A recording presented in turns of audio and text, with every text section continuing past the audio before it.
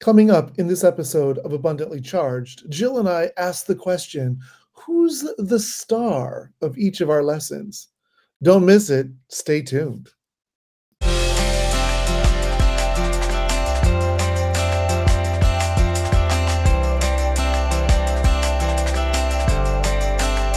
Welcome to our third season of Abundantly Charged. We're your hosts, Dr. Grant Chandler, CEO of Students Matter, and Jill Lewis, CEO of Brilliance and Beyond.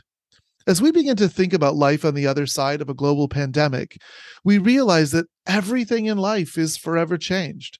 We're all in the midst of creating new routines in all aspects of our lives, from how we shop to how we socialize to how we travel, and even to how we spend our free time. We're contemplating new ways to think about how we integrate work and home, and even how we educate our children.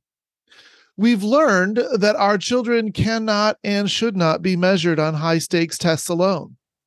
We've learned that there are multiple ways to connect with our students, and we need to move away from a one-size-fits-all approach to teaching and learning. We've learned we need to engage our students in pedagogy and experiences that respect each student's human desire to learn. And finally, we've learned that the cultivation of curiosity and wonder in our curriculum and in our instruction invites each of our students to experience profound relevance and connection to the people and the world around them. In our 10 episodes this season, we'll explore the paradigm shifts we need to consider as we think about and explore how to cultivate wonder and curiosity in abundantly charged classrooms. We thank you for letting us be a part of your day.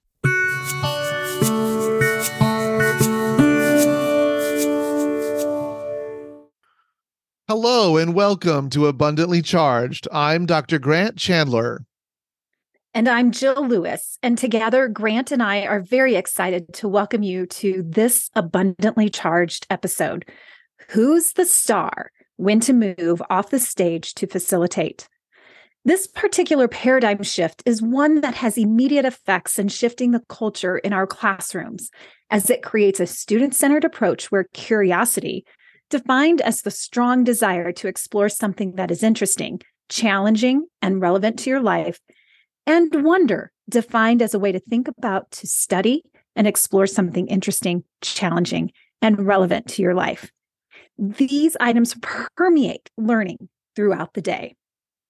Recently, the saying, sage on the stage versus guide on the side, has become this catchy slogan of placing educators in camps of what is right and what is wrong. If I'm lecturing and I'm imparting knowledge like an IV drip, a simile to the sage on the stage, then that's wrong. If I am the guide on the side, then students have too much power. This too is wrong. Which is why we need to ask ourselves the very question that is the title of this episode. Who is the star? When to move off the stage to facilitate. Doctors Grant Chandler, that would be you, and Dr. Kathleen Budge say this in their ASCD April 2023 book, coming out soon, Powerful Student Care, honoring each learner as distinctive and irreplaceable. Curiosity and wonder are natural results of teachers facilitating joy-filled learning. The key word here is facilitating. When we facilitate learning, when we guide learning, students become the thinkers. They are the doers of the learning. The students are the ones who immerse themselves in the topics of choice, where questioning then leads to more questions and deeper critical thinking and engagement. This is where learning becomes active. More than likely, you, the listener, have seen the learning pyramid identifying the percentages of the effectiveness of delivery of information originated by the NTL Institute for Applied Behavioral Science. The learning pyramid identifies different types of active and passive learning techniques used by educators to correlate the average retention rate when an educator uses a specific technique or strategy. Practice by doing shows a 75% retention rate, where lecture holds a whopping 5% retention rate. I have to giggle, 5% retention rate, right? Okay, but let's look at this. During this last week, my class had a guest speaker who lectured about space exploration. We were sitting in stadium seating, listening and viewing the information being imparted upon us. Yet their curiosity and wonder about space was not truly tapped into based upon the anecdotal evidence that I saw. On the way back to school, there was no fascinating conversation about the topic among their peers, or students didn't even make any connections to what they were learning to what was lectured on. In fact, there wasn't any interest that was shared at all in terms of just as I was watching and as I was listening. Students just went on upon their day and went about their day. And that to me was really sad, but that actually showcased how that 5% number of a lecture really just was imparting knowledge.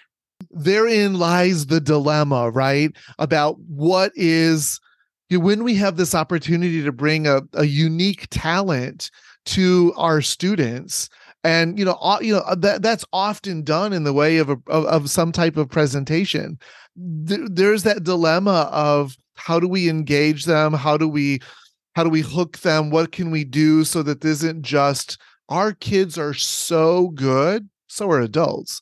Our kids are so good at sitting there and being super attentive and being super polite and looking super engaged and being human and friendly, soaking it all in, right? Soaking it all in. And then when it's over, they just kind of let it all go because it was an event that they attended, right? And they go, yes, that was good. I mean, it's the same with professional learning, right? You see adults go, oh, well, that was really, really good. That was really, really fun. And it's gone.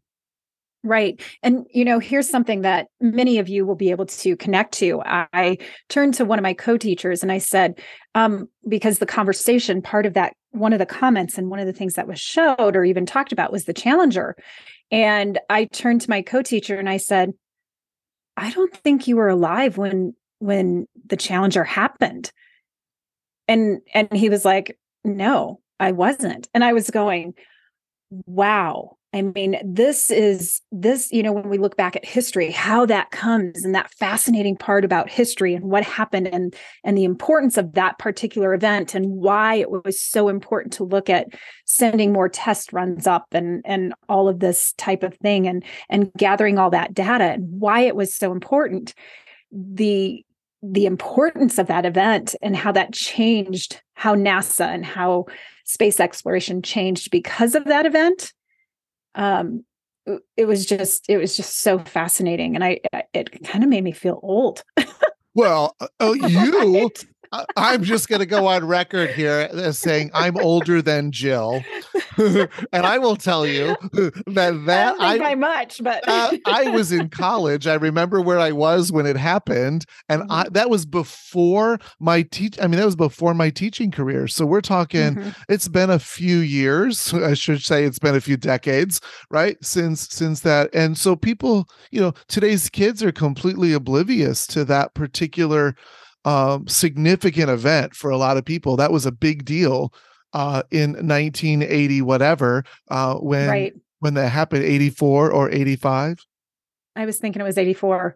But I could be misspeaking there in terms of the year.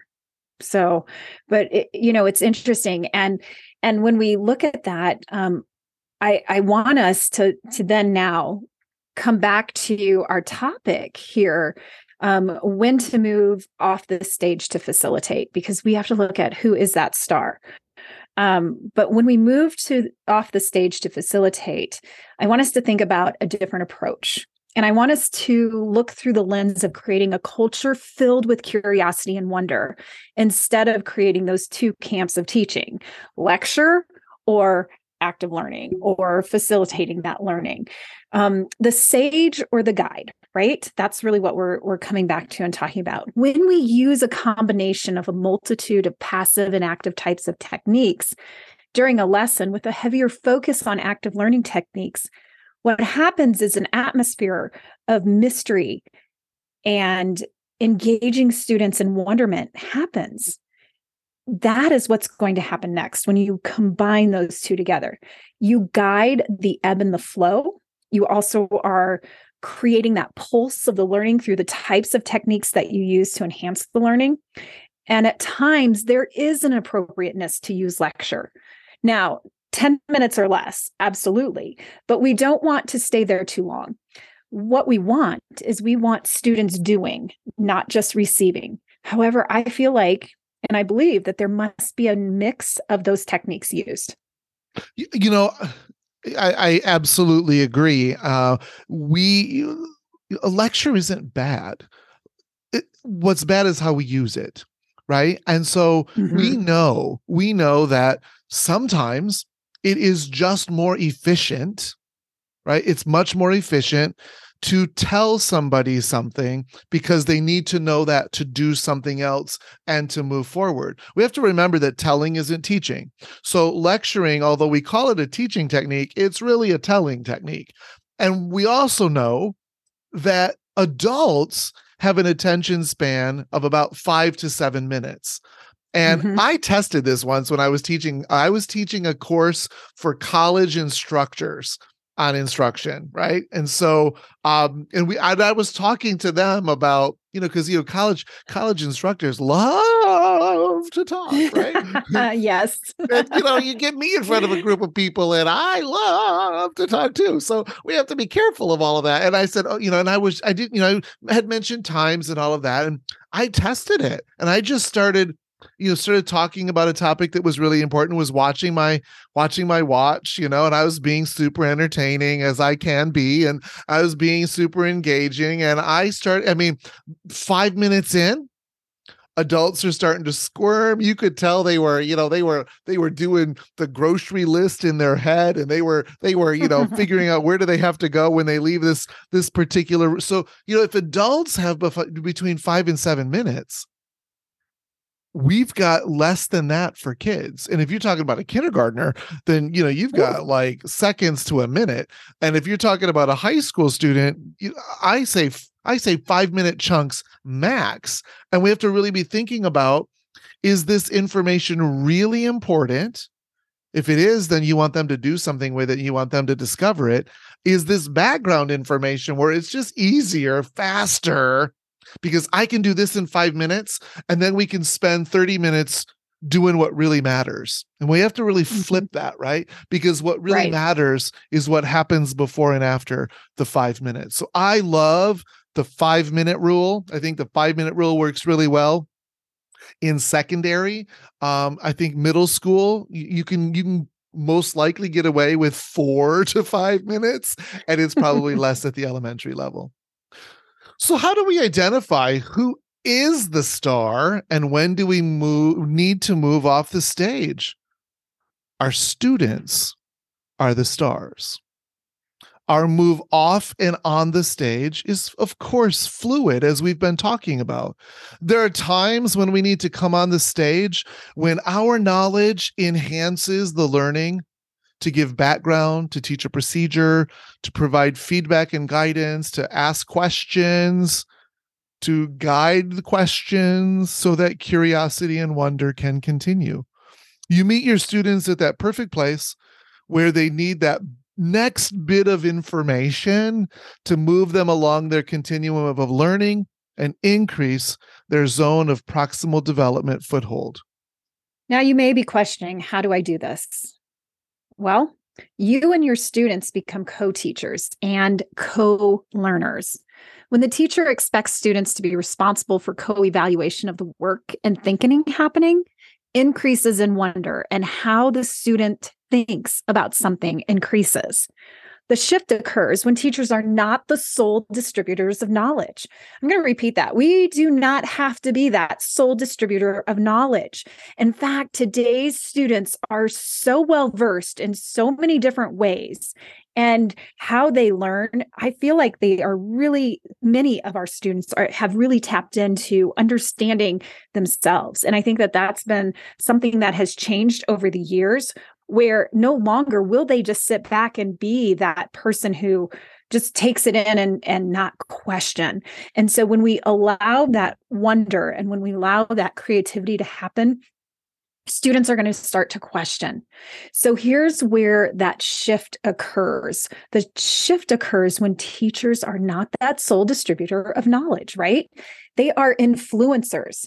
The students are taking full responsibility in gaining the knowledge through questioning, through application, and through thinking. So here's what you do. You step to the back of the room. You allow struggle to happen during conversations, dropping in a question at that right time to move the thinking along, which means what you have to be is you have to be engaged as the teacher. You have to be able to listen, actively listen to guide and direct the lesson through your questioning techniques, through how you prompt a student to continue to move through that information that they're struggling with. And the students are the doers.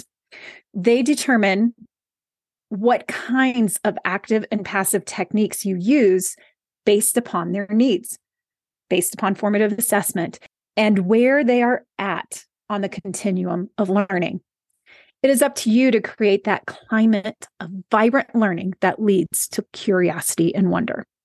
And questioning is one of those other paradigm shifts that we explore this season. And in fact, in our next episode, we're going to look at questioning and thinking about what are those right questions that we need to ask. So come back next week for episode 6, which will focus on those questions. Curiosity and wonder must permeate every aspect of learning in our classrooms. Today, students' voice, autonomy, and drive must dictate how, why, and what we teach daily.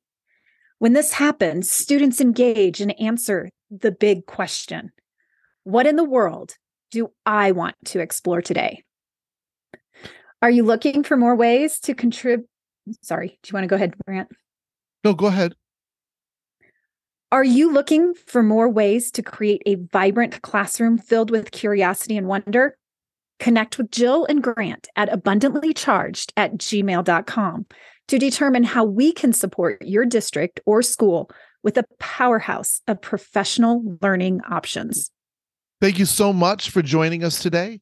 Until next time, let's remain abundantly charged.